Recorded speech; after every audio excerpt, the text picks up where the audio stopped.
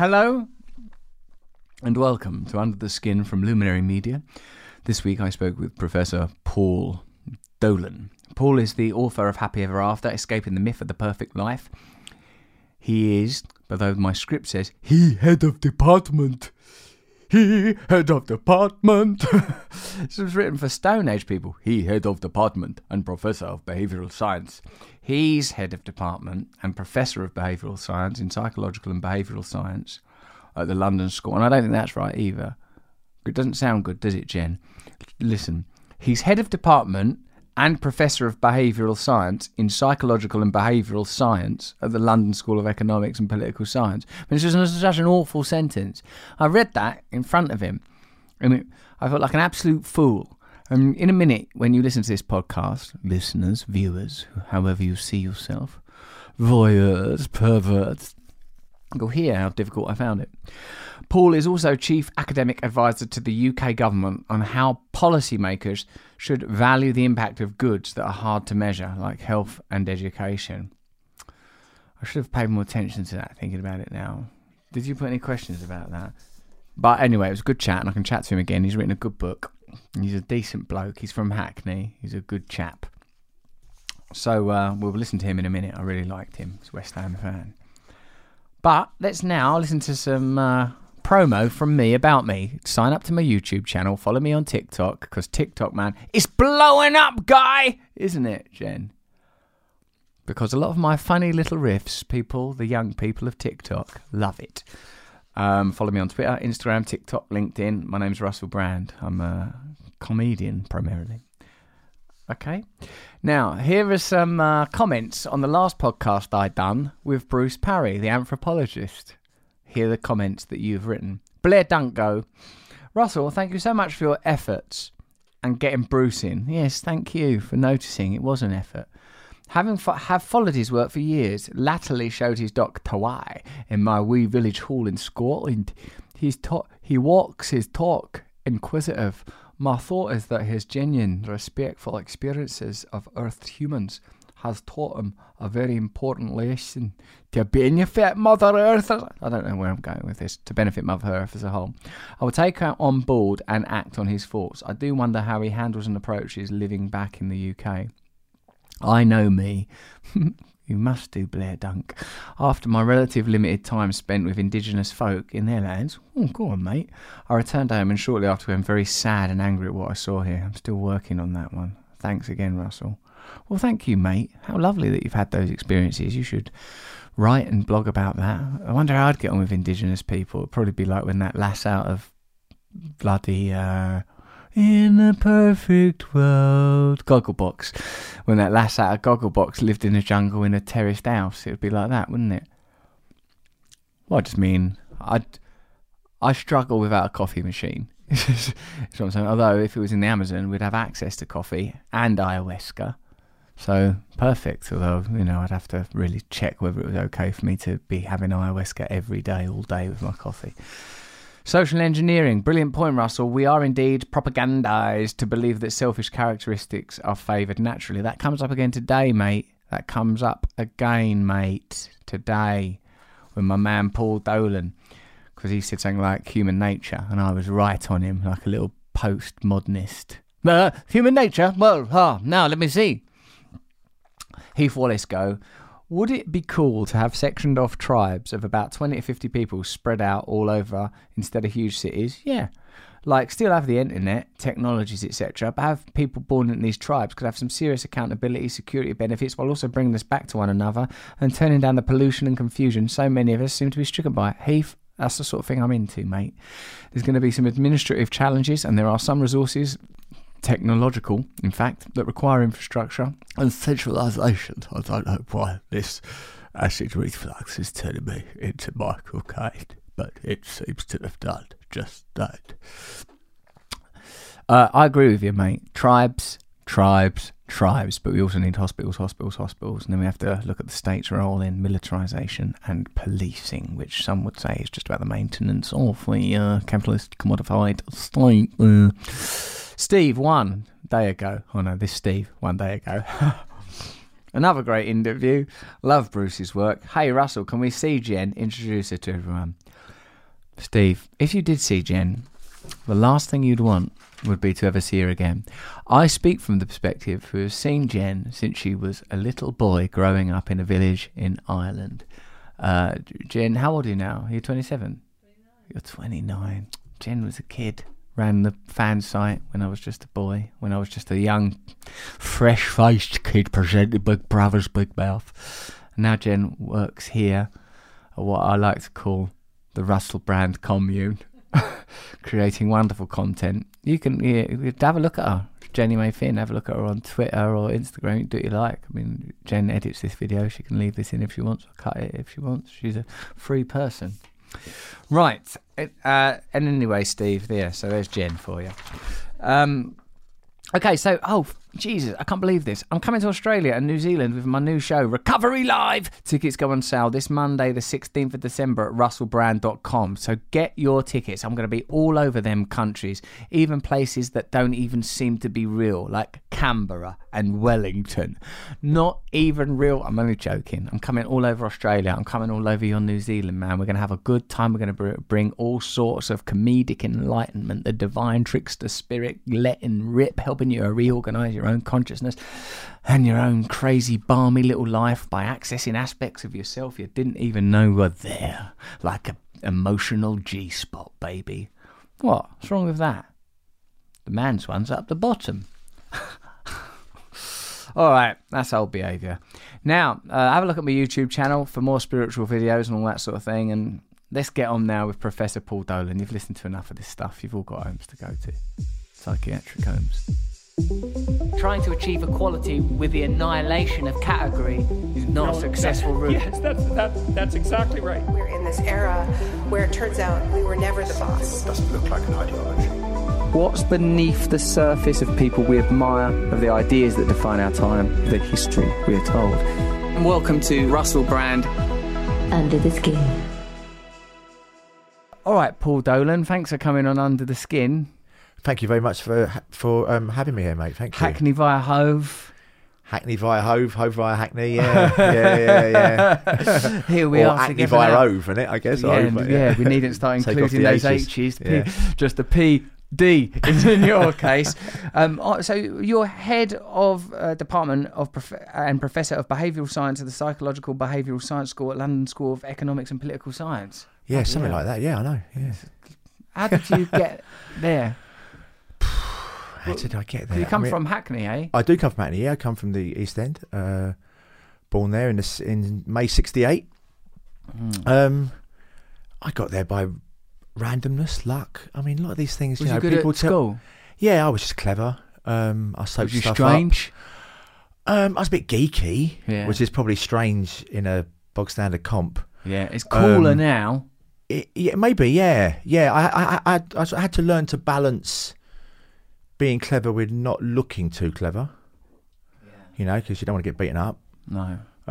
Did you get beaten up? I got bullied a little bit, not too much. I was all right. I was quite chatty and sociable and talkative and funny, I think.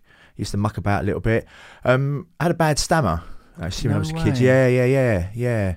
And well, I've always had it. It's actually here now, and there'll be words that I maybe sometimes stumble over. I think once you have a stammer, you don't ever lose it completely. So that was quite bad through my teen years. It was a pretty awkward teen years, really. It was a pretty tough time, but I was always clever, and I always knew I was clever. I sort of say that without any arrogance. It's just a statement of fact. How did you know that? It's a really good question. My mum told me. Have you got brothers and sisters? School, I've got a younger brother and sister. School told me.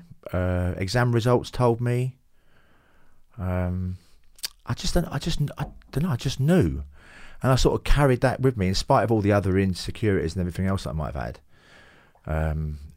That was always there. Do you mean then that you always knew? Because I've always thought I was clever, right? So how I when I'm trying to track what that means is I feel like I would see things differently maybe to other kids, or I'd say things, but as much as as many times as not, people would think it was just off key what I was saying, or even stupid.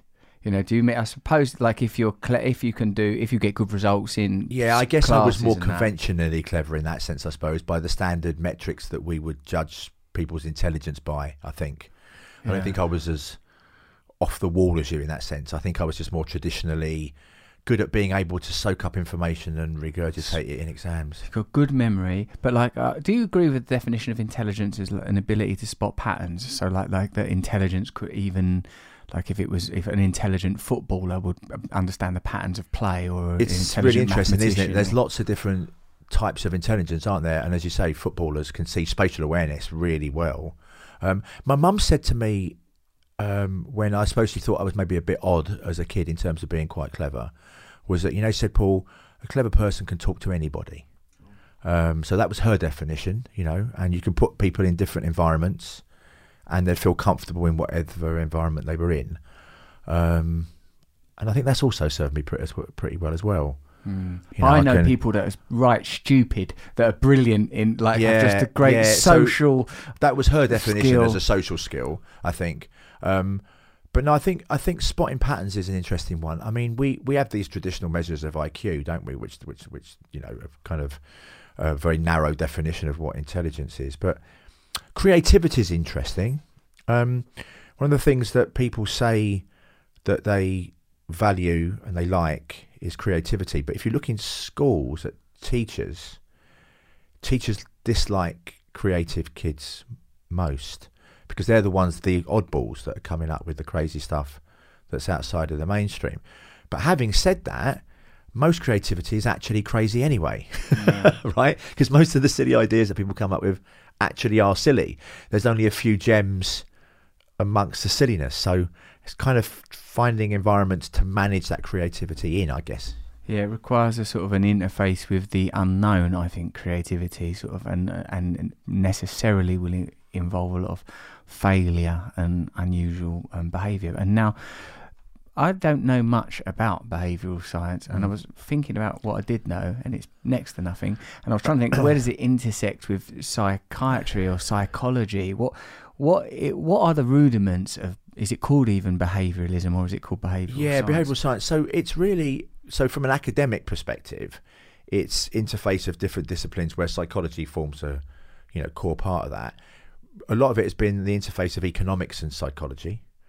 So trying to place a behavioural lens on economic models, on trying to understand how people make their decisions in markets, and it's increasingly including neuroscience, of course, as we have brain imaging evidence that gives us something about the mechanisms, at least, that might underpin some of our behaviour. It's really, in a nutshell, understanding why human animals act in the ways they do, and thinking about ways in which we might change their minds or their environments about how they act. Increasingly, we're alert to the fact that context matters, often much more than cognition. So we change people's behaviour not by only or even changing their mind about things, but by changing the environments and context within which they act. Wow. I mean, what are notable studies or narratives or tropes that demonstrate that well, that idea there? So, if you think about whether people are going to save for their old age by having a pension, right? You can do lots of different things to give them education and information about their pensions, about whether they ought to and how much. Or you can make it either an opt-in or an opt-out pension policy, right? So either you have to actively say, I do want to save for my old age, or I actively say, I don't want to. We previously had an opt-in system where you had to actively sign up to saving for your old age. Now we have an opt-out system where you're defaulted into having a pension and you have to say otherwise. That leads to, orders of magnitude more people saving for their retirement when they face the default of being opted in. That's an example of how context matters, how the environment that within which people act drives their behaviour. We're basically lazy. We want to go with the flow of preset options. Yeah. You design those preset options in a certain way. you get more likely. You're much more likely to get people to act in those ways. Bloody hell, shows how that need not necessarily be benign. I mean, the pension example you're citing is one where it's like, oh, well, let's help people because daft buggers that they are, they'll eat both the marshmallows immediately rather than delay the gratification for 10 marshmallows. But you can easily go, hold on a minute, if we only give people information that makes them frightened, they'll always vote Conservative or something like that. No, without doubt. And that's... it's a really interesting... Well, of course, firms and organisations are doing this all the time to you, aren't they? Oh. I mean, you go into a supermarket, you smell the fresh bread. They haven't even got a fucking bakery. What is right? that? They're just sticking it in the vent. They're sticking the smells in. And they get you to buy more stuff, where they place the products. Life is really like one big supermarket. We're constantly facing this choice architecture, as it's called in the academic literature. We're constantly facing this choice architecture that nudges us to act in particular ways, often in ways that we're unaware of. Yes, and like you see earlier on, you said like that psychology is a sort of a core component of behavioural science, and then the next thing you mentioned was economics. And do you have concerns about the impact of industry, marketing and financing in the scientific field and the influence and biases that could create and the challenge to objectivity that would create? Without doubt. I mean, it's very much a double-edged sword. I mean, I'm actually trained as an economist. That's what I did my PhD in. And it's a double-edged sword, isn't it? I mean, we want resources to conduct research. So if some benefactor or company is willing to pay us, that's great.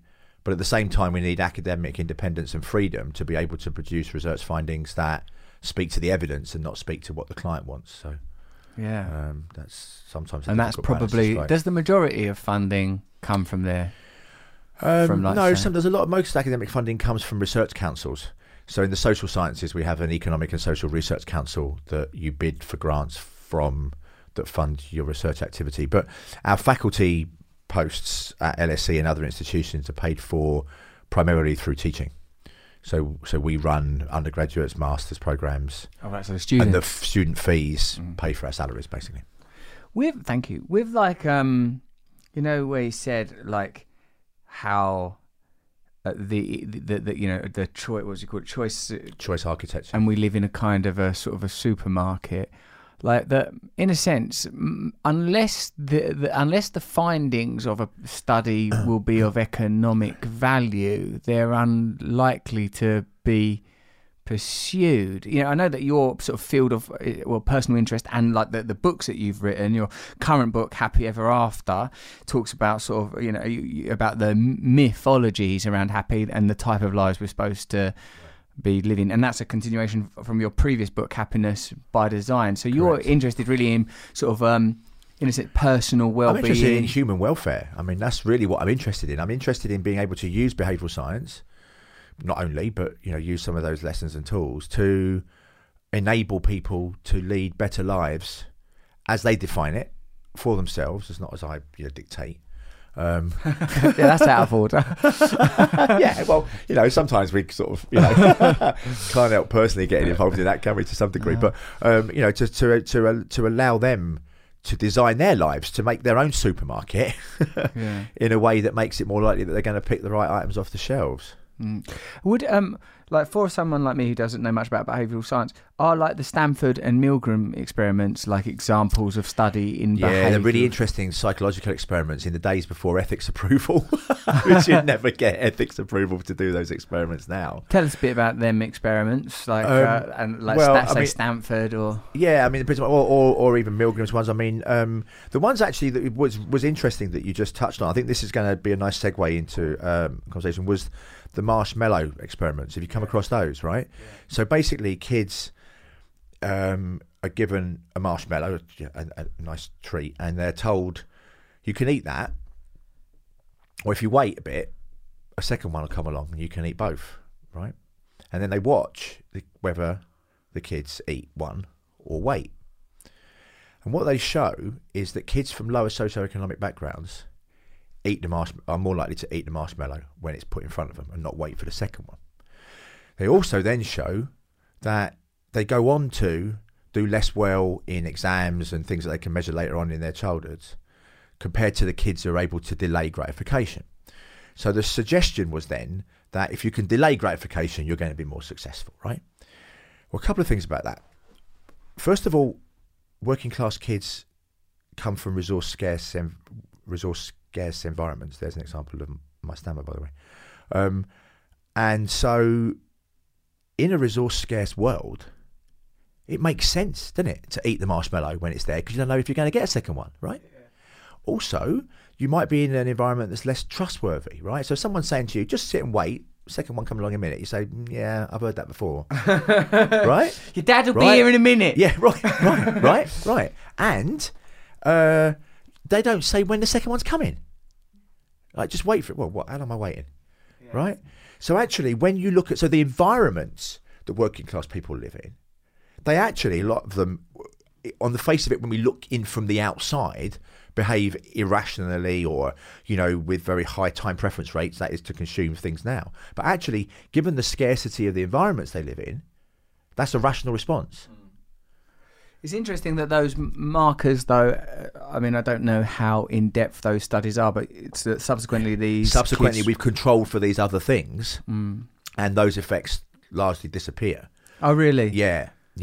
When you control for the trust and the certainty, and all the things that are different about working class and middle class worlds. And so I sort of touch on it a bit in the book because, a lot of how we judge behaviours of other people is according to how we think they ought to behave from the lens that we're using to look at them through.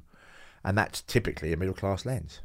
Oh, that's the dominant That's the dominant narrative, isn't it? I see. Because though people from those backgrounds have more prominent media voices, for example. Yeah, and also if you take one of the narratives in the book, I'm talking about success, right? You're expected to be ambitious and to want to advance yourself, but in ways defined by the middle classes, right? To go and aspire to do jobs that are valued, which, well, first of all, it tells you that what you're currently doing isn't right or good enough, or you're not worthy if you're doing just a menial job. You need to aspire to something that's more status driven. It then enables people who then become successful to then distance themselves from those that aren't, right? I mean, you don't see very many working class heroes because working class people psychologically and geographically distance themselves from the working class that they once were.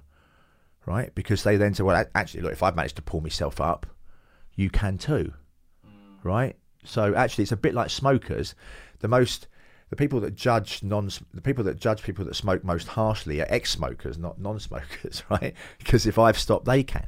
Yeah. Well, those people are different. The kinds of people that can stop are different to the kinds of people that don't. And the same with occupational success, which is really what we mean. We mean about getting better jobs. Higher paid jobs that we judge more highly, is that, well, if I've done it, they can, and if they don't, then I can, look down on them to some degree. Do you know much about Mark Fisher? Like, he was an economist. He was from working class background, killed himself some time ago. Like a few years ago, but wrote about the impact of capitalism. He wrote a book called Capitalist Realism about the pervasive and dominating influence of capital in all fields of life, sort of talking about a horizonless landscape where all of our metrics and perspectives are governed by an invisible force. He expanded on Zizek's idea that it's easier to envisage the end of the world than it is to envisage the end of capitalism. And I think that what you're talking about now, about like how we unconsciously, he talks a lot about, uses a lot of psychological language as well, like how we unconsciously accept and imbibe the vocabulary and rubrics of systems that are quite punitive to ordinary people. It's difficult, and interesting that your own background is economics. Your educational background is economics in conjunction with behavioural science, because I'd be interested to learn more about the the impact of economics on the way that people see themselves, see the world, and regard their own personal happiness and well-being. Yeah, it's interesting. There's another different routes into what you just said. I think one thing that we need to I always remind people of all the time when we talk about happiness and maybe when we talk about status and income is that, you know, poverty makes people miserable. I mean, that's, you know, categorically clear from pretty much most of the evidence that we have. And, you know, lack of social standing, complete lack of social status, like no education at all is bad for people. So in a sense, we're right to have these aspirations, right? But we just become addicted. It's like an addiction problem, is that you can't have enough of it. So we observe that getting out of poverty makes us or other people in society happier. So then we just falsely extrapolate that at each level. So I just need more and more and more and more. And if only I was that little bit richer or that little bit more successful, I'd be happy. But of course, you get there and then you need more, just like an addiction.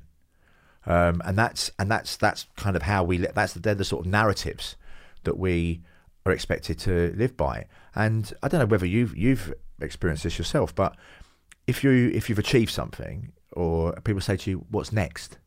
You know, what are you going to do now? It's like, well, what have I got to do? Why have I got to do something next? Why can't I just be happy with what I've got now? Right? Yes. And somehow you're looked on a little bit scornfully or mistrusted if you say I'm actually doing all right.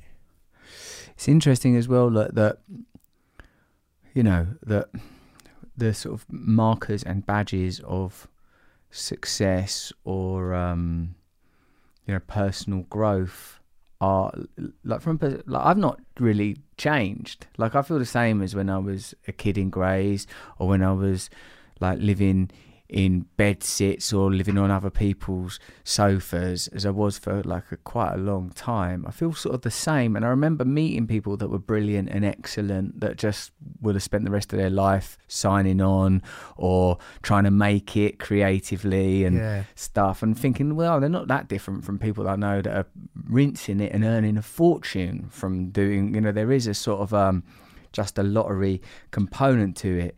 And like it's taken me till middle age really to be hit by what felt like a crisis, but was probably in effect a kind of disillusionment stroke awakening, where I recognised that I had tethered my well-being to external motifs and ideas that were not able to work for me. Like I am an addict, so for me it's very easy to attach my personal success and well-being to the validation of others, materialism, approval, you know, and these are like subtler forms, like heroin. At least you can abstain from it and observe it and it's obvious. But approval, validation, codependent relationships, workaholism. What was it you think made you realise that? What happened that gave you that enlightenment, as it were? I feel like I had... Like after I was like heavily, what felt heavily to me, involved in politics for a couple of years, like doing like a lot of online videos involved in campaigns and activism, and the kind of media treatment that I received around that time, I felt it was a different aspect of fame and it was very toxic. Also, I had a relationship end, and also like a romantic relationship end, and also my work relationships felt very challenged, and I started to regard them differently. And I said to her, like, I'm lucky because I am in a 12-step program and I have a lot of support, like men that are further down the path than me, and some women also, but generally men. Like I spoke to someone and said, like, I feel like I could walk away from everything in my life, like the people that I'm hanging out with, everything I'm doing, I feel like I could walk away from it. He goes, yeah, that's a normal thing to feel in your 40s, like, you know. Well, it's interesting with the happiness data, because some of the evidence on reports of life satisfaction, so this is where we ask people overall, how satisfied are you with your life these days? And it doesn't really matter how we ask that question, where we ask it, I mean, in terms of what part of the world, there's pretty much universally a U-shape with age. So people are happiest when they're youngest and oldest, basically. Right. And you get to your least happy in your 40s, you get into early 50s, and you start coming up the other side of the curve. And there's lots of explanations for that, but you also see it really interestingly in primates. So, of course, you don't ask monkeys in a zoo how happy they are, but the zookeepers rate the happiness of the monkeys. And they have a U shape. They actually live to about 40, so they have their midlife crisis at about 20. So there might be something actually kind of intrinsic almost in our experiences as human animals that kind of make that midlife a crisis. Do you think that a lot of our suffering, dissatisfaction, disillusionment is as a result of becoming somehow detached from our indigenous condition, living essentially in a kind of consumerist menagerie as opposed to a kind of organic, anthropologically grounded system? Oh, I don't know. I mean, there is, Well, you fucking better find out, mate. You're a professor. Yeah, I'm sorry that's not an adequate answer for you. I don't fucking know the answer to that. Do I? What's it say? No. So I mean, I don't think there's a lot of there's a lot of romance and about sort of desperate circumstances and stuff. Sometimes people kind of feel like if we just go back to that or something, that might be more more authentic or organic and stuff. But resources that are scarce in relation to shelter or food, there's no joy in that, right? So so the capitalist system, I think, to some degree, for poverty, has done a good job. I mean, we've actually managed to get lots of people out of poverty. As I say, it's just that addiction problem. It just becomes an overconsumption, to the extent that we're now literally ruining our ecosystem because of a desire to just keep consuming and wanting more and more and more. And more things that don't actually contribute very much towards our well-being, we adapt to, get used to very quickly. Your background may be comparable to someone like, I don't mean economically, I mean academically, to someone like Brené Brown, who's like, she calls on research data continually. That's what you use to, that's all the time, what underwrites your work. Yeah. I mean, otherwise, I mean, I care about evidence. I care a lot about evidence, and all of what I write in the books is, insofar as it's possible, populated with research evidence from studies of various kinds. Longitudinal studies following the same people over time about how happy they are and things that happen to them. Experiments where we manipulate different things of people's context to see what happens to them when they are manipulated in some sense, and so it's all full of academic references, but hopefully written in a way that's accessible to. It's got to be accessible in this day and age. You've got gingerbread people on the cover, on the front. That's what we want. I know. But it is. I feel like I want to. One of the things that academics often do is lock themselves away in their ivory towers, and maybe they talk to policymakers. I mean, in fact, LSE is very good at having established very good links to public policy. Have you got them links personally? But I've had those links. I wrote, so for example, the headline questions that we ask about happiness to monitor it in the UK, I wrote those a few years ago. No way. You wrote the happiness questions? I wrote those. You're creating the metrics by which happiness... the metrics by which what did you ask? Because Yeah. I'd like to know if I'm bloody happy. Do you want to ask them? So we got 4. Yes, so one is the overall, how satisfied are you with your life these days? They're all 0 to 10 scales. 6, 7. Yeah. Then another one is about so that's an evaluative question. Then there's a question about eudaimonia, which is how worthwhile your activities are. So it's a question. I can't remember the exact word of that. Eudaimonia. It's a word for meaning or purpose or fulfillment. Yeah. So Greek, is it? Greek. Yeah. Greek. And so in Happiness by Design, I talk, actually the subtitle of that is finding pleasure and purpose in everyday life. And I argue that life is about finding a balance between things that you find fun on the one hand and fulfilling on the other, that lives need. And it's up for us to each work out what that balance is for each of us individually, but happy lives need some balance between these twin conditions. And so another question asks about how worthwhile the activities are that you engage in. I think I do all right because I'm a parent and everything. So and I do like recovery. I reckon I'm towards 8 there. Okay, good, doing well. Thanks. And then there's a couple of questions on experiential happiness, which is basically how you're feeling. So we asked overall, how happy were you yesterday, and also how anxious did you feel? So that's the 2 separate questions. Yesterday, I think I vacillate, man. Yeah. I'm all over the gaff, and anxiety, bloody hell. I sort of. I deal with anxiety pretty consistently, I would say, because I say that addiction is obviously it's a mental health issue, right? If you have it to an acute degree, and for me, like that, I've had to deal with my whole life through a kind of firstly chemical addictions, then behavioural addictions, and now trying to counteract those behavioural addictions with a program of living by taking continual measures that are pretty basic, really. They involve like prayer and meditation, service of others, and community. That's why I have recourse to like a anthropological kind of essence, as it were, although I can see how challenging those kind of words would be for someone with an academic background. But but what I mean to say is that when talking about the idea that there could be some kind of universal, not on an individual basis, but perhaps on a communal basis, and not to discount progress in obvious areas such as technology and medicine, but to perhaps try to find a way of reconnecting, which I would say that perhaps both pleasure and purpose allude to. The idea of what are we trying to simulate? Without doubt. I certainly don't like that. Anyway, you've got to answer those two other questions yet. You haven't done them yet. What's out of 10? So how happiness anxious yesterday, and how anxious you were yesterday. I reckon I was low 4 anxious, 6 happy. Okay, good. All right. Well, it was a long day. There was a bit in the evening. Yeah, where I was well no, happy. it's not a good. It's probably just easier to ask how you feel now, isn't it? That's a lot easier question. Yeah. Maybe in hindsight, it would have been simpler. I've cheered up since I've been doing this quiz. I guess I like quizzes. It's a quiz. Don't call it a quiz. It's not a fucking quiz. It's not a fucking quiz. It's serious academic inquiry, it's like a catchphrase. Mate. It's not a quiz, honestly. So we find on the life satisfaction question that lots of people say something around a 7. But what we can do with those numbers is look at what happens to those scores when things happen to people in their lives, like when they get married or when they have kids or when they lose their jobs or when they earn more money and stuff. And that's how we start showing some of this evidence on happiness. But the essence thing is interesting. I mean, I talk a lot in both books actually about helping other people.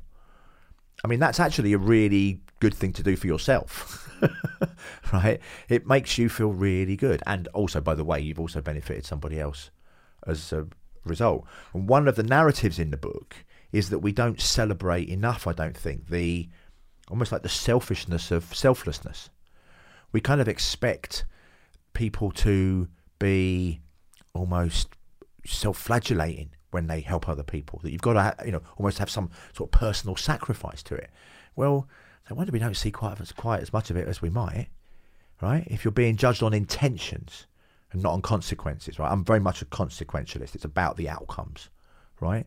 So when David Beckham had his emails hacked, when he see all this when he was doing all the work for UNICEF. Do you see all this come out? Yeah. So he's given loads, isn't he, to UNICEF? When he was at Paris Saint-Germain, he gave all his Beckham 7 charity, work to money to them. And then some emails were leaked about him being a bit narked that he didn't get a knighthood. And this is after the fact. I'm sure he didn't do this pro-sociality in order to get a knighthood. But after he'd done all this work, he thought, well, actually, it might be quite nice if someone gave me the nod and said thank you. It all then just went mad. Everyone's jumping on the bandwagon about how all this now the desire for recognition undermines all that he's done because it's not purely motivated. So it's a pretty high bar to set for people. Actually, not a high bar, it's a silly bar to set for people because we don't get as much. We do things, lots of things we do because we care to some degree about what other people think of us. And so celebrating more directly and indirectly the pro-social acts that we engage in, we'd see more of them. Yes. When you talk earlier about the architecture of choice, I was thinking how we live in a very individualized culture where our kind of primary lens for understanding our own happiness is on the basis of our status and experience as individuals. Many theological structures would encourage a kind of a transcendent perspective, and I don't even necessarily mean transcendence in terms of consciousness. I mean transcendence in terms of beyond self, and like if because I'd be interested in the data around service, because if connection to other people and sublimation of self and selfishness in order to serve others has kind of an imperative, a sort of a psychological or even anatomical, biological imperative. For me, it suggests that like the continuing architecture around the way we see ourselves and see society, i.e. that we're, sort of competing animals competing for resources, like it is something that itself could be questioned. That we live in climates that encourage a very particular perspective, that the architecture around us doesn't encourage an attitude of service, and even when it is service, it's service within a particular context, e.g. philanthropy that can only exist as a kind of a side dish, a condiment to the dominant narrative of any sensible person's life, me getting the shit I want. Yeah. So I don't know whether this is disagreeing or reinforcing, but I mean you can see this either way. But I do think there are there's very good reasons why we would wish to compete and have high status. We get better mates, we get recognition, we get noticed, we get things that come from recognition and from status. I do think that it would be pretty fucking difficult to organise a society where we didn't have regard for status. But what we can do is refocus what status represents, right? So rather than it being, as you said, only about really consumption, showing off your opulence and your wealth, it's we show off pro-sociality. We show off our charitable status. We show off being good and helping other people. If you type into Google the world's richest, well, it's normally man, isn't it, person, very easy to find out who that is. Type into Google who pays the most taxes. You get all the tax havens, you get all the information on where you can hide your money. Right? These things are not made visible. So I think we sometimes need to go with we can do both things. We can try to rewire us in some sense, but often much easier to go with the grain of human nature, but redesign the conditions under which that grain produces good outcomes. The grain of human nature for me seems like a potentially challenging idiom, given that when we set the meaning of something like human nature, it's or using a word like nature can inform power dynamics in a way that can be quite complex, I think, and quite difficult. And I don't disagree with that. I've started to not notice. Someone probably told me that, like, in Victorian academia, because there was a lot of industrial process, the metaphors people used were like sort of mechanistic metaphors. The universe is a bit like a machine with cogs in it and chimneys and smoke. Now that we're beginning to understand a sort of a deeper level of cybernetics and sort of interrelating systems, our metaphors are we start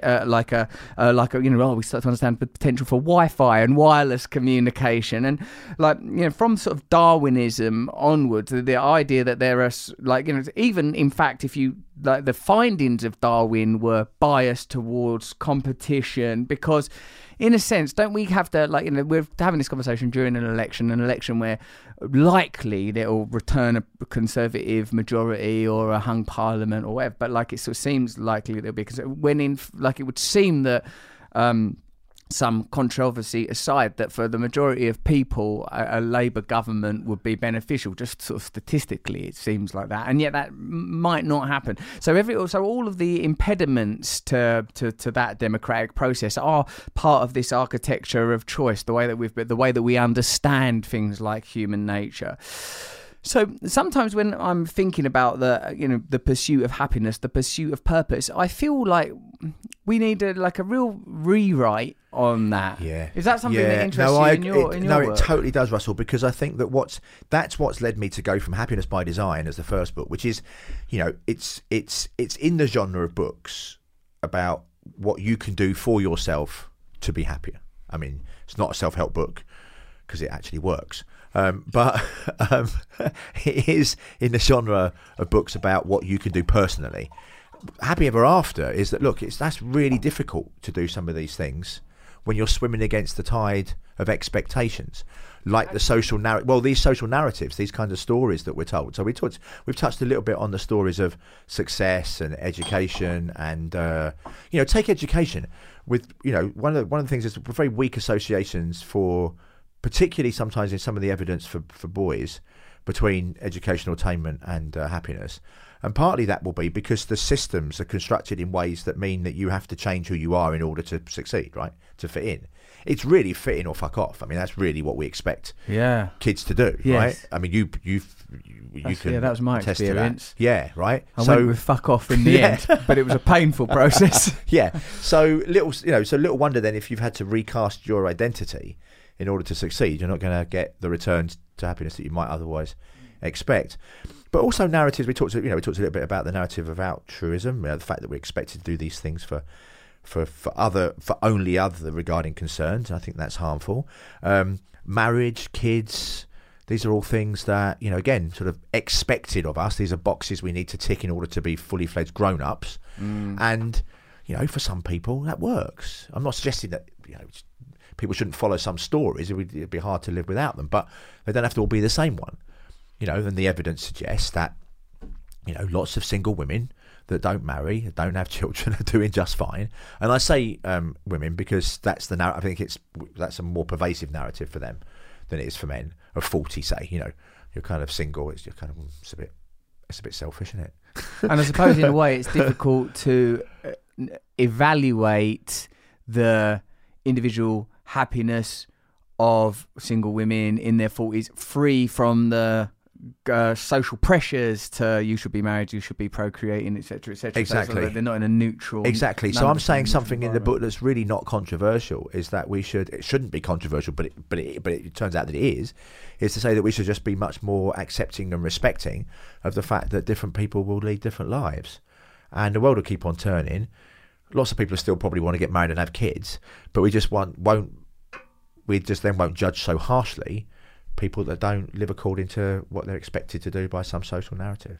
Today, as I was putting up a Christmas tree in the house, I thought, like I said to my wife, look at us doing what we're supposed to be doing. No one's making me do this. No one's putting a gun to my head and saying, come on, obey a social custom. You as the male, take the more, go underneath and screw it into that base thing while your wife checks that it's straight.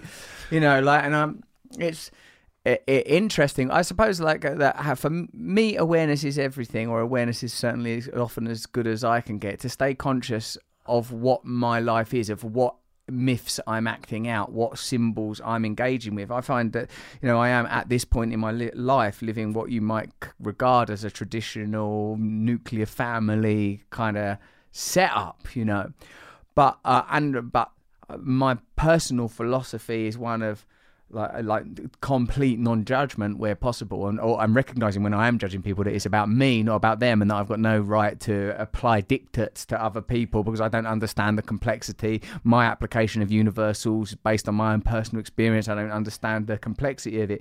The more I can think about the life in those terms, the more I consider that centralized myths such as nation might become sort of problematic as time goes on, and I can see how one of the consequences of increased awareness of the say diversity, identity politics has been a kind of reflexive return to nationalism, a sort of an increased sense of tribalism as people try to understand that they're living in a world of complexity, subjected now to all of these differences. It doesn't surprise me that people, particularly when it comes to the assumed reaction or alliance of working class people with, say, for example, voting Brexit or moving towards the right, it doesn't surprise me. So I wonder how much we can hold in terms of are we designed to be aware of so much choice, diversity?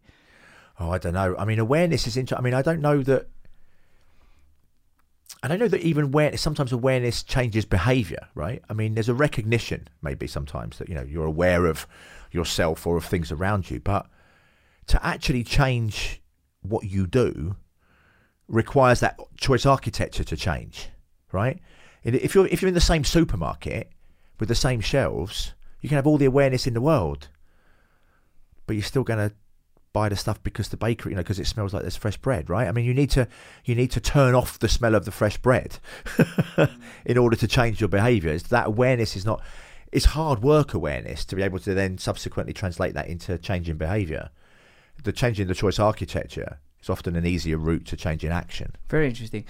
in like the sort of 12-step philosophy of which I am an adherent, perhaps because it is so amorphous and plastic, it can be individually applied to various sort of forms of addiction and different types of character.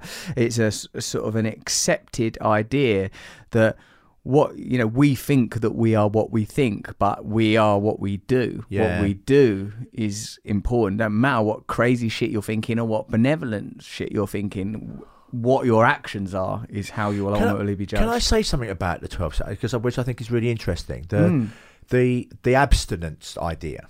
Yes. I mean, I'd be really interested to see what you think about this, because we have a narrative. We've created a story around addiction being that if I consume even the tiniest bit, that's it.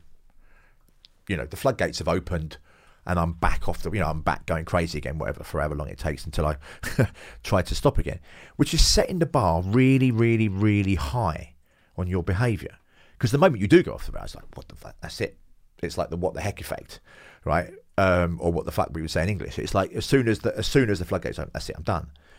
And the evidence on the abstinence programs is actually really quite interesting, because actually, first of all, people like AA don't allow access to their data, so you don't actually know what the success rates are. But there's been some attempts to cobble together the data to see what their success rates are, and they're probably around somewhere between 5 and 10%.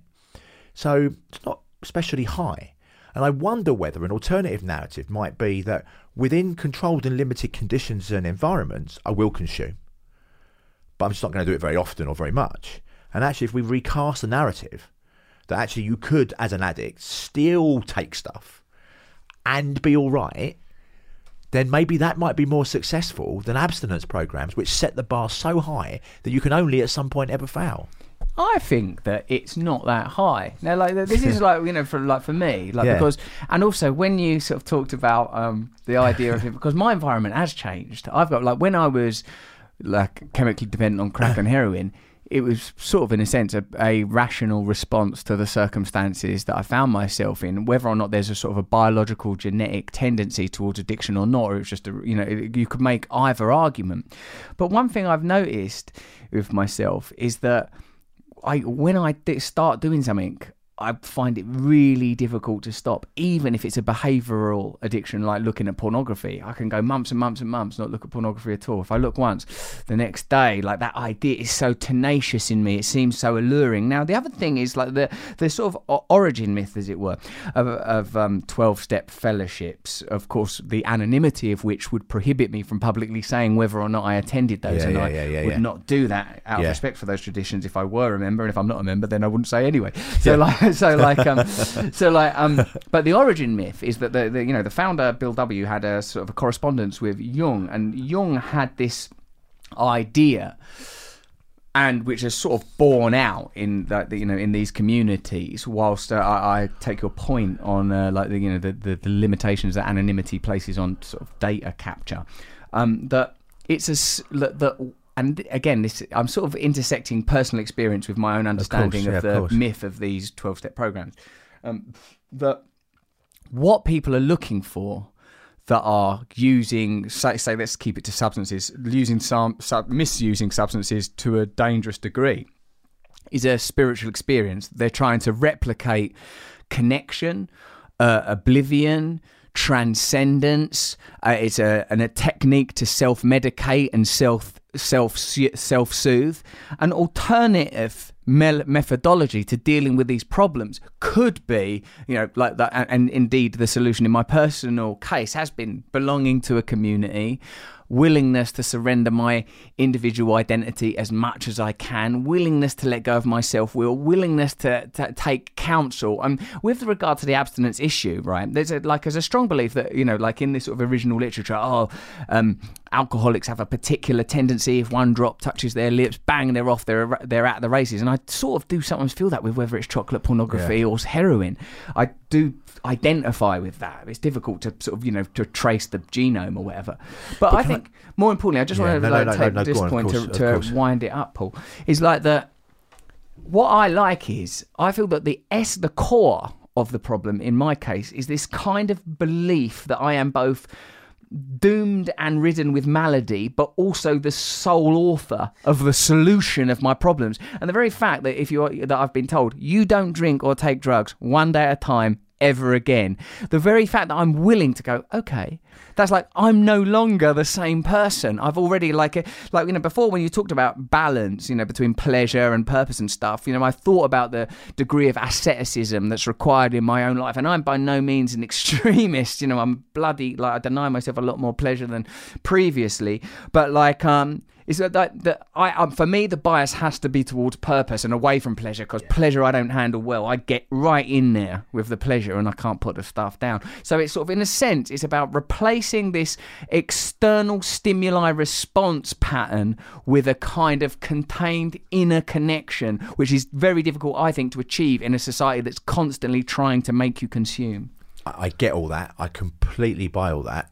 I just, the thing I wanted to jump in was that when you said about yourself and about the story that you have about yourself, that could be constructed by how society, and for all the reasons and all the arguments that you put before about capitalism, could just be another construction. And that's what's interesting, is being able to discern the stories that are constructed for us about how we ought to live from ones that are, I don't know, something authentic and meaningful to ourselves individually. Yes, but so much of it is about an authentic personal connection, and what I agree with you. See, there's the abstinence versus harm reduction argument, and say someone that I really admire and respect, like Gabor Mate, says he's dealing with such extreme, he's a sort of clinical psychiatrist and deals a specialist in addiction, and he says and I went and checked his place in Vancouver where they have shooting galleries and all that kind of stuff, and for me, the same way as I'm vegan, but I know people that hunt, and I'm not like, what, you hunt? I recognise that people are different. Well, that's the important point, and that heterogeneity in people. And that's when you get these one-size-fits-all stories. This works for me, therefore it's got to work for everyone else. And that's the only universal the that I would that I would go to the wire on is that people are trying to access some universal experience. People are looking for something, and we don't find it in the same way. This is what I would argue. But I would never when there's a requirement for harm reduction, I would say that's cool, but.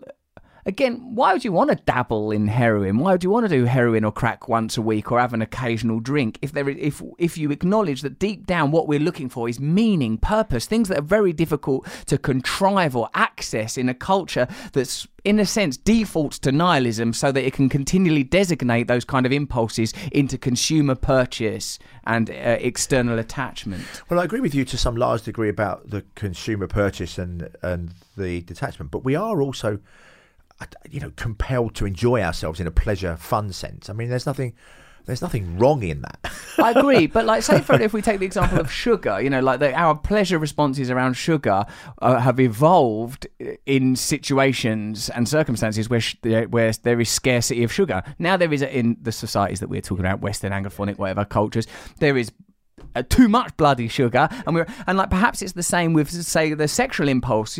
Perhaps there would be scarcity of sexual opportunity, and that's why sex is so rewarding. Now, if you find yourself, with porn in your pocket 24/7. I mean, dating apps are really interesting. I'll talk a little bit about that in the book about dating. I mean, it's in principle, of course, it's opening up a world of opportunity that you previously didn't have. In bygone age, we would have married someone within about 3 blocks of where we lived. Maybe we might have met someone at work, randomly in a pub or on a bus or something. There would have been 5 people that we could have met, or 6 people, and we'd have to choose from them. But so the idea that we've got this kind of opportunity set that's increased is, on the face of it, a good thing. But you get a choice paradox, right? Because, of course, then it's that there's too much choice, that there's almost no choice at all. And in particular, what apps do is that they commoditize people. I mean, literally, you sit there with your phones. I mean, I say this as an old person who actually, I suppose, had to actually go and chat people up and suffer all of the social... the rejection. the rejection, have to face all of that. But sit there with apps and literally swiping people away like a pair of shoes because of some physical attribute that in 5 seconds they don't like. And then I think I've read somewhere that, and again, I don't know how validated this evidence is. I try to substantiate most of my evidence on good science, but about a quarter of people on Tinder are in relationship. No way. So they're on there What are they doing in there? looking for other Upgrade. people. Well, upgrade. Interestingly, I think that what happens Adultery. is that, I think that the women that are on those sites that are in relationships do have sex with other men because they want the variety of the sexual experience.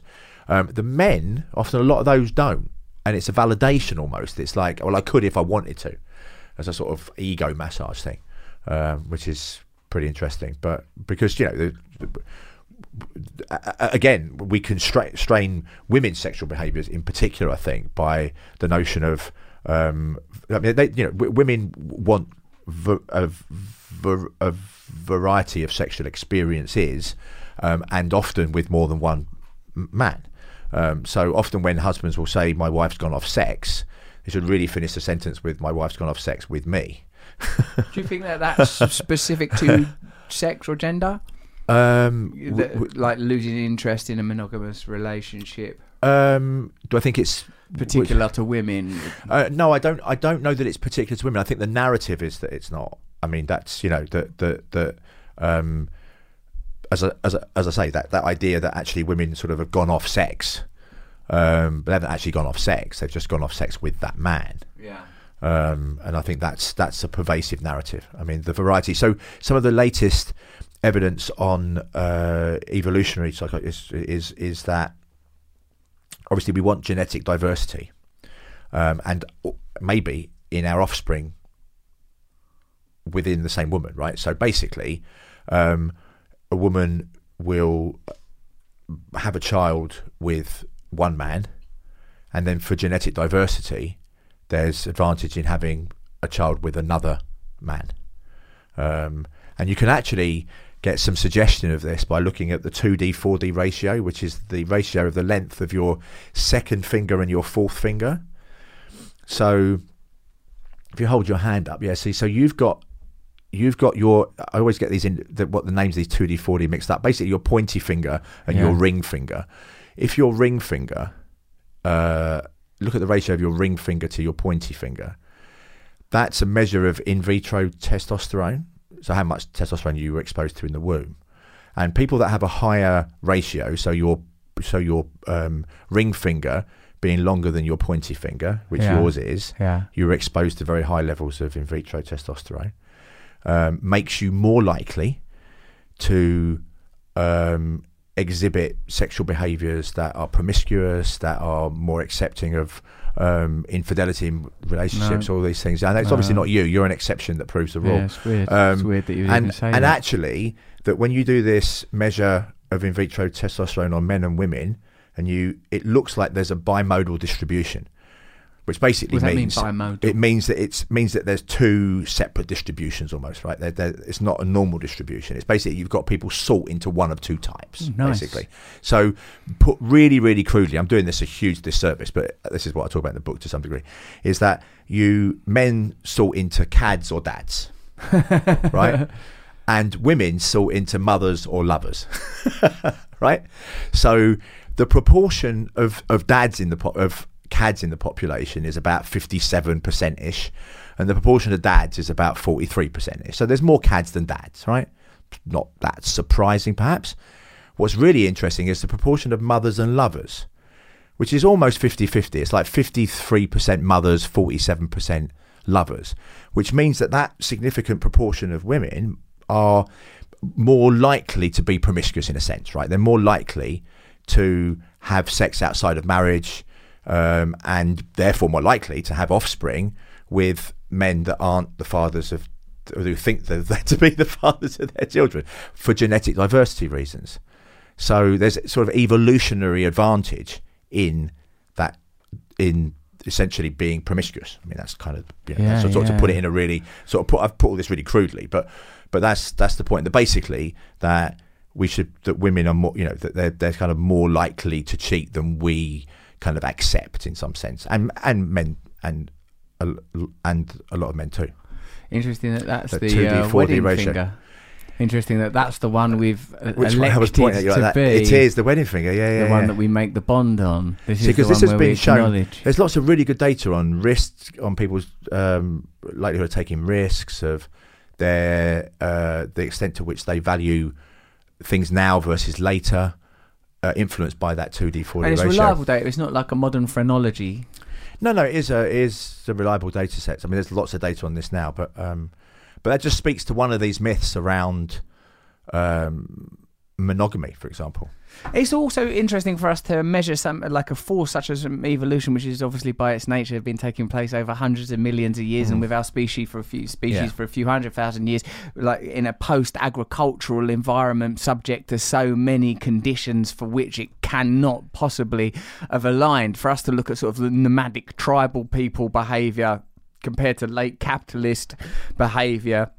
It's hard, isn't it, when you're talking about that Tinder thing and the ongoing commodification of human relationships, the commodification of sex, the commodification of everything, and that's why I feel that there needs to be a sort of a considerable, a kind of an ideological dam, like a sort of a new ideological perspective, because I sort of feel like that without clarity, we are going to be subject to some really powerful and dominant. Like we're already subject to powerful, dominating ideology. We're already living in sort of an immersive experience through which we're encouraged to define ourselves through the way that we commodify our lives.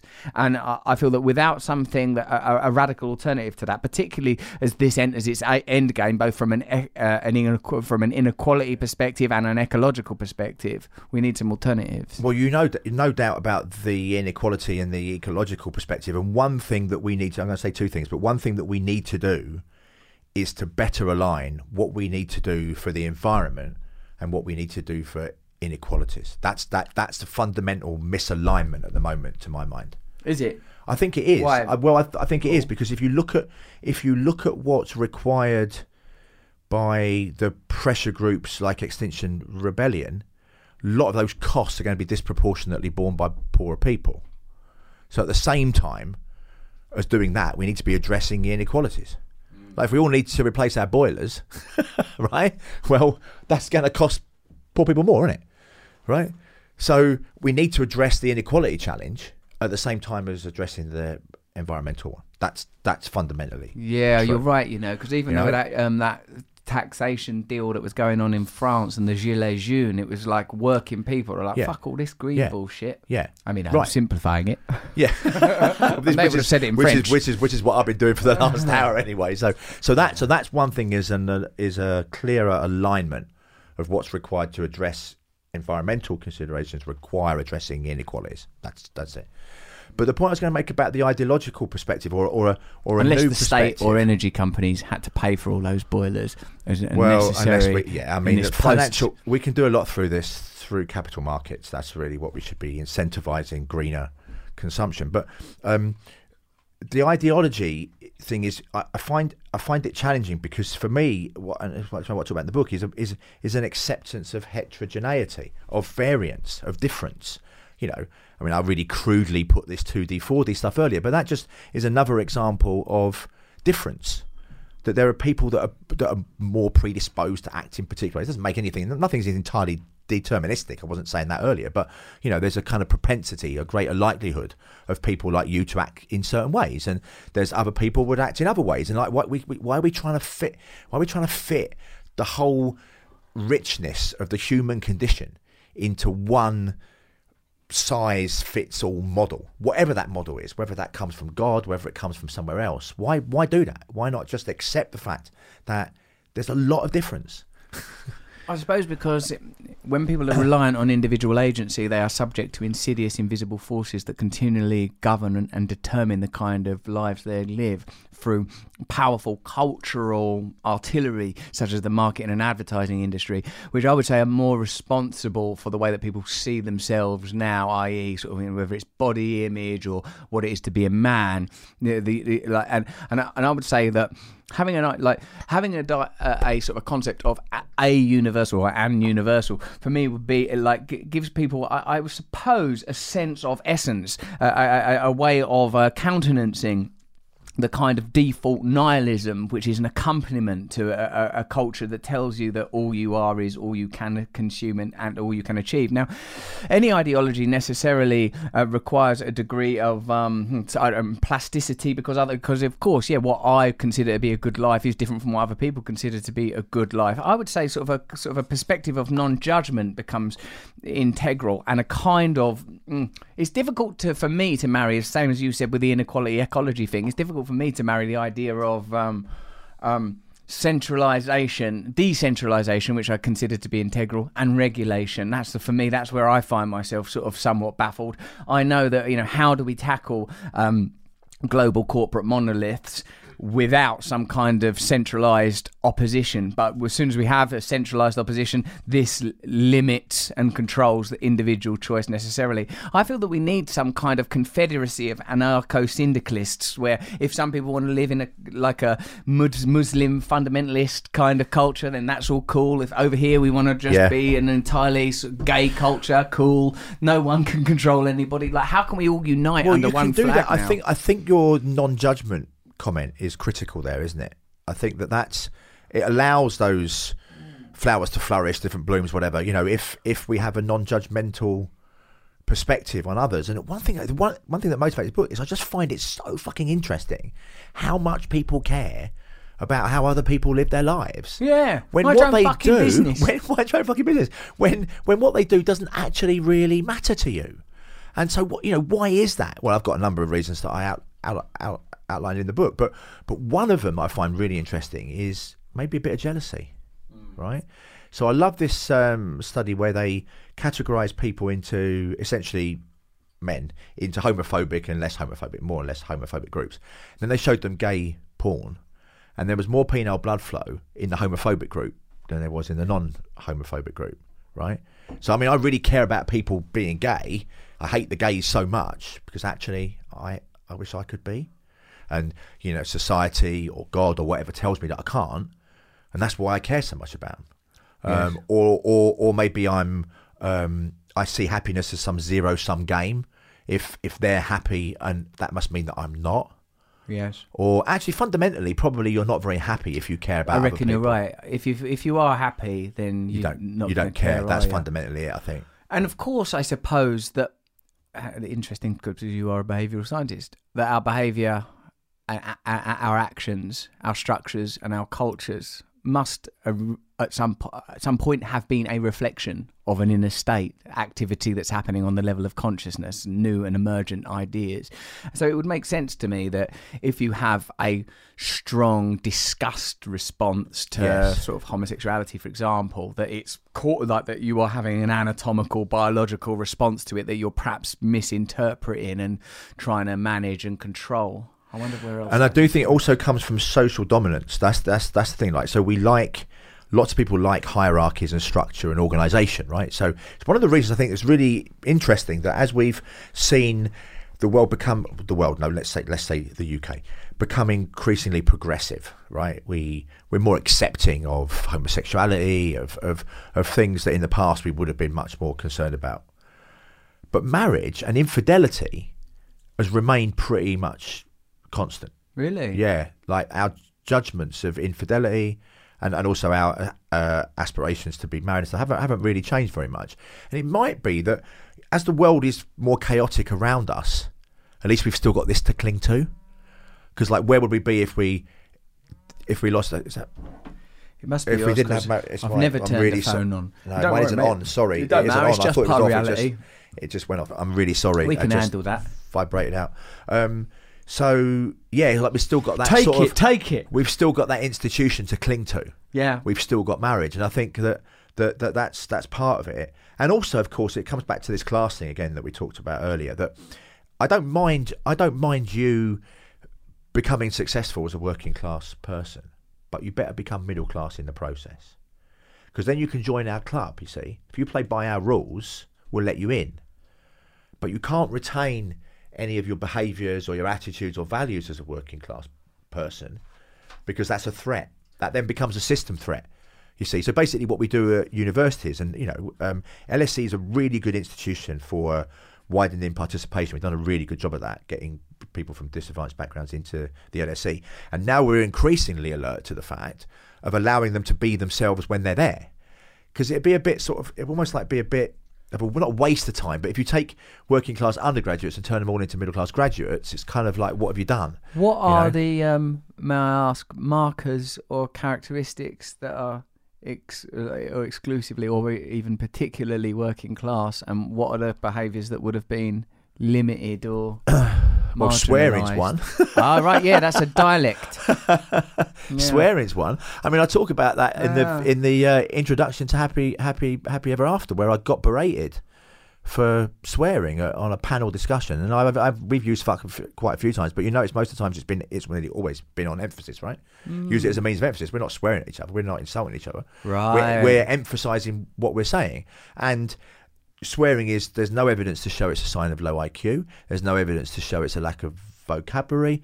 There's evidence to show it's socially engaging. There's evidence to show that people, listen to you more when you swear in a way that's like we've been doing. But yet, you can't do that. So there's lots of these things, like David Foster Wallace talks about how in his experience in academia that he has to necessarily teach African American students to speak in a second dialect, which is called standard in America, standard written English, SWR, but may as well be standard white English, SWE, because that's what it essentially is. And he says you may consider it unfair that you're going to have to learn a different dialect, but I suppose that is applicable to class as well, that there are there's slang, accents, and use of expletives that are, in a sense, a kind of dialect. I notice that when I talk to people from various class backgrounds, I either lean into the one they have or lean back into my own previous one, depending on, I suppose, how I want to connect to that person. Like, I speak different dialects within English. I found it really interesting when I did the audiobook for this one. And I reckon that when I was talking about class, I became more. That was like an automatic response. Yeah, that's very, very interesting, isn't it? I just done this film, and I had this brilliant voice coach, because in the film that I've just done, I speak standard received pronunciation. It's 1930s as well, so it's particularly RP. And he told me, this dude, that the voice is he's very, very brilliant. What was his name? Joe. He's called Joe, right? And he taught me. He does the voices at RADA. He's a very beautiful bloke, actually.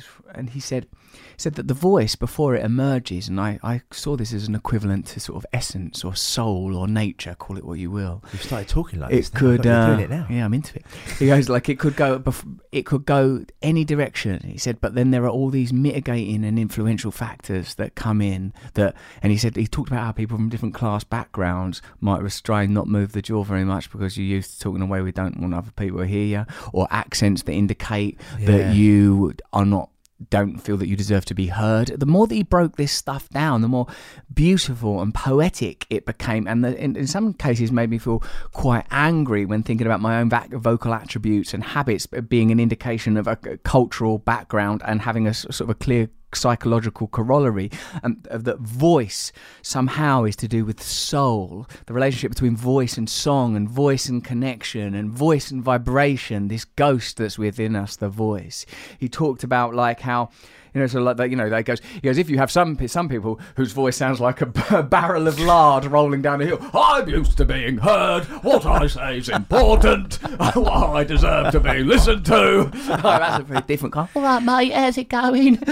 I mean, you've got an incredible vocabulary, though, haven't you? I mean, you've got a richness to the way, but you do. But I say, you do speak very fast, and stammerers speak very fast because they want to get the words out. But working class people speak really fast as well because we can't use up all the space and time, can we? You better get this shit out. No one's going to listen. Get it out there now. I better get it out. They're listening. They're listening. And you have this richness, but it's like a million miles an hour. Yeah. And I've noticed with a lot of upper class people, they speak very slowly and very measured. And it's kind of I'm going to take a very long time because I can. That fucking pisses me off. You're just like, hurry up, come on. Get on with it, I get the idea. Get on with it. Get to the point. It's like listening to academics talk. Oh, yeah. Is it like someone told me that world of academia can be quite petty? Like people have, and he said, like, oh, people have an argument for 10 years over a line in Milton. Yeah, like Saylor's Law, and I think also Kissinger said it. People have said it in various ways, but the vitriol of a discussion is inversely proportional to how much it matters. And a lot of academia is like that. We have very big discussions about things that actually don't matter very much.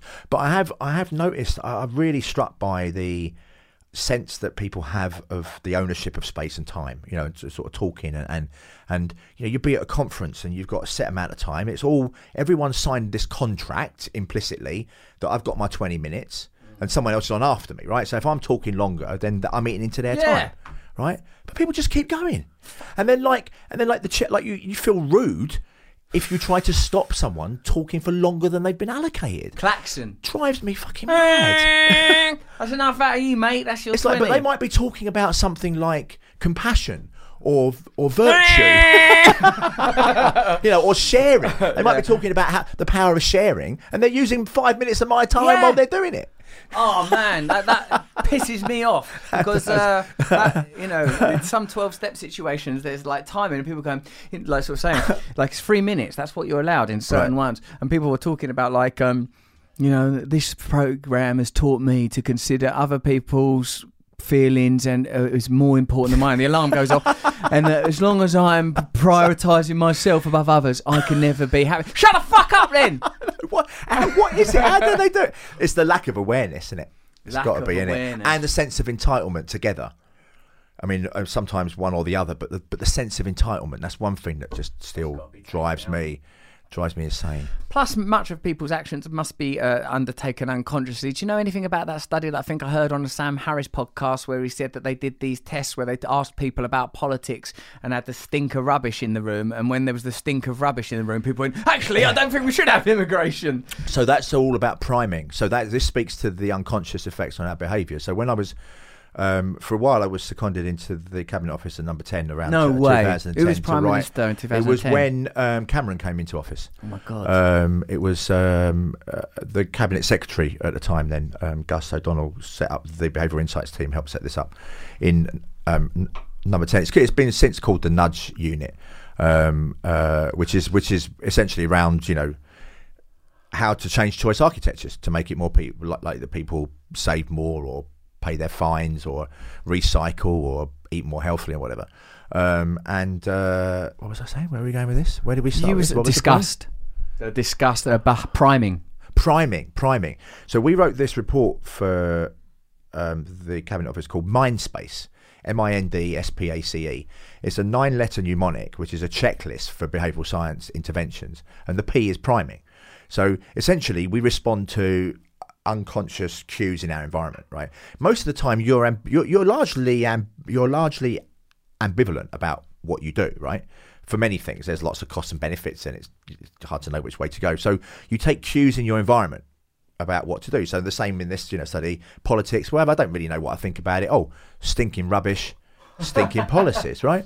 So you hear words or sounds. There was a really good study looking at hand washing in hospitals. If you pump citrus lemon smells, which is an olfactory smell, there's a nice clean smell, more people are more likely to clean their hands. If you're primed in with words or with sounds or colours, if you're primed with lighting, right? So overpay students in an experiment, and then look at whether they're honest and say, oh, you've overpaid me. Single biggest factor predicting whether they return the money or not is how bright the lights are in the room when they're doing the experiment. These things are. If it's bright, they will give the money back. They can be seen, high visibility. Bloody hell! So these biological factors. So these are things that influence us. So the brain of the body is bigger than the brain of the individual ego. We're just taking all these cues. And what's really interesting about all of that, many things are, but one of the most interesting things is that we don't know, right? So if you were to ask the students why they gave the money back or why they kept it, they will retro-narrativize. They will give you a nice post-doc rationalisation. Well, I just never thought I'm just the kind of person that always gives money back. Exactly. When actually it's activated by whether it's bright or dark. We shone a light on you. That's why. Yeah. You scum. Yeah. That's amazing. Yeah. Mate, we've got to wrap this up because we've been talking 75 Have we? Wow. magnificent minutes. Your new book is called, I'm telling you this, you will certainly know this for a fact, Happy Ever After. That's a book you've written. It is. Escaping the Myth of the Perfect Life, Paul Dolan. Thanks, Paul, for Thank you coming very much. in. And the paperback will be out in January. Jan, For those where that are don't we now? want to spend December? a fortune on hardbacks. It's lovely. It's nice in hardback, I've though, got isn't the it? hardback. Yeah, it does. It feels good. It feels It does. good. It does feel good. But paperback out in January.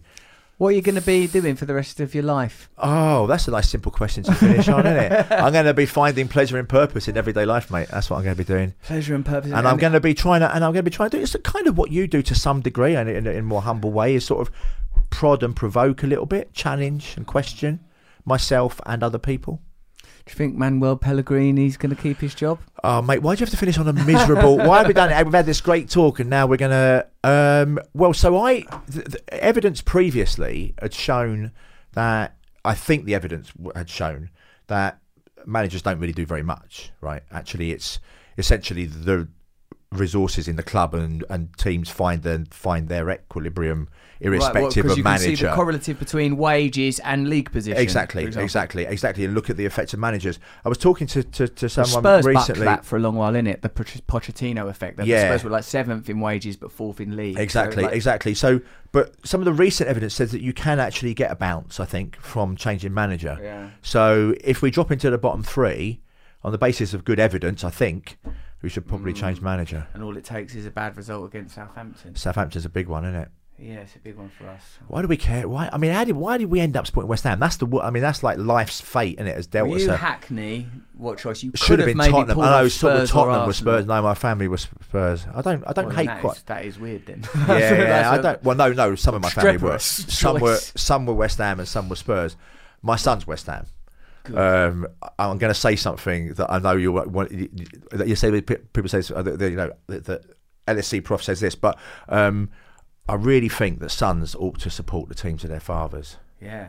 And as a legacy, and daughters. I'm giving that they're wearing West Ham stuff, but my 3-year-old is just working out that the words West Ham and football are not synonymous. She's working out that there's different things. Because I taught her, come on West Ham, but now she's starting to dislike West Ham because she sees it as a challenge to Peppa Pig or Rick and Morty or whatever it is she wants to. I know, my daughter was looking back at some pictures of. We really didn't take very many pictures of our kids as children at all, really. It's so fucking ugly. But no, we didn't actually have very, very many. But she noticed one of the very first photos was she was wearing this West Ham kit. I said, you just have to support West Ham. I mean, it's just what kids ought to do, isn't it? Yeah, carry the curse forward. It's just weird when they don't. I know. Isn't it? Yeah. I will judge you as a father by what team your kids support. They're going to be strongly biased. Because we don't judge people, do we? But no. But on this but alone, there's one judgment that we make of other people. Indefatigably.